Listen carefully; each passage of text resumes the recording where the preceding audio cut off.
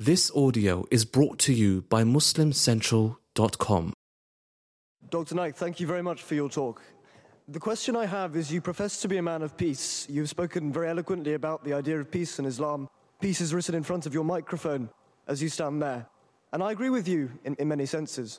But my question is, why then is your message still seen as so controversial?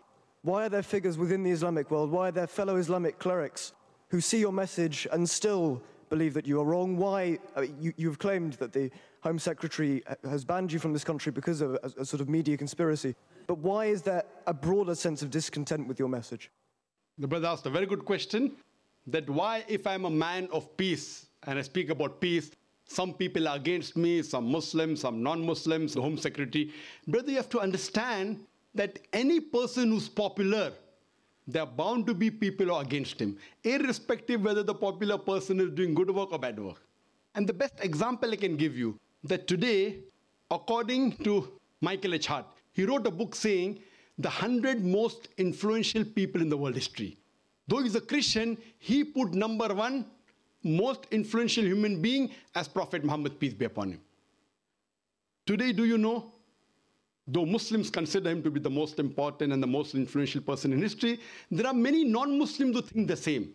But today, if we analyze the maximum books written against any human being on the face of the earth, it is Prophet Muhammad, peace be upon him. The second person he named in his list was Isaac Newton, but because he's not a common man for common human being, he's a scientist. The third person on his list was Jesus Christ, peace be upon him. If we analyze today, the second person in human history who has maximum books written against him, it is Jesus Christ, peace be upon him. Based on this argument, do we have to agree that Prophet Muhammad, peace be upon him, and Prophet Jesus, peace be upon him, they were not good? What we have to realize, when a person gets popular, there are bound to be people against him.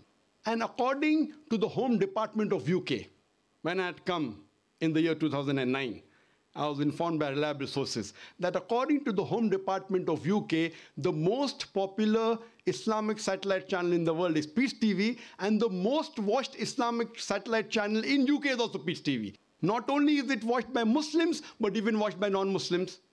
The same report said that the most popular Islamic speaker in the world is Dr. Zakir Naik, and the most popular Islamic speaker in UK is also Dr. Naik. That's the reason the Home Department was requesting me that can I reach out to those Muslims which the UK government cannot.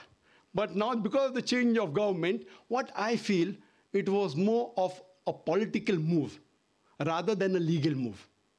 And as maybe they wanted someone popular so that they could pass the message that we are tough against Muslims, and that's the reason what we feel, that we have more faith in the judicial system rather than the political system. I think it was mainly because of popularity, and it was mainly a political move rather than a legal move. And inshallah, God willing, we feel that this exclusion order would be reversed by the Court of Appeal, hopefully.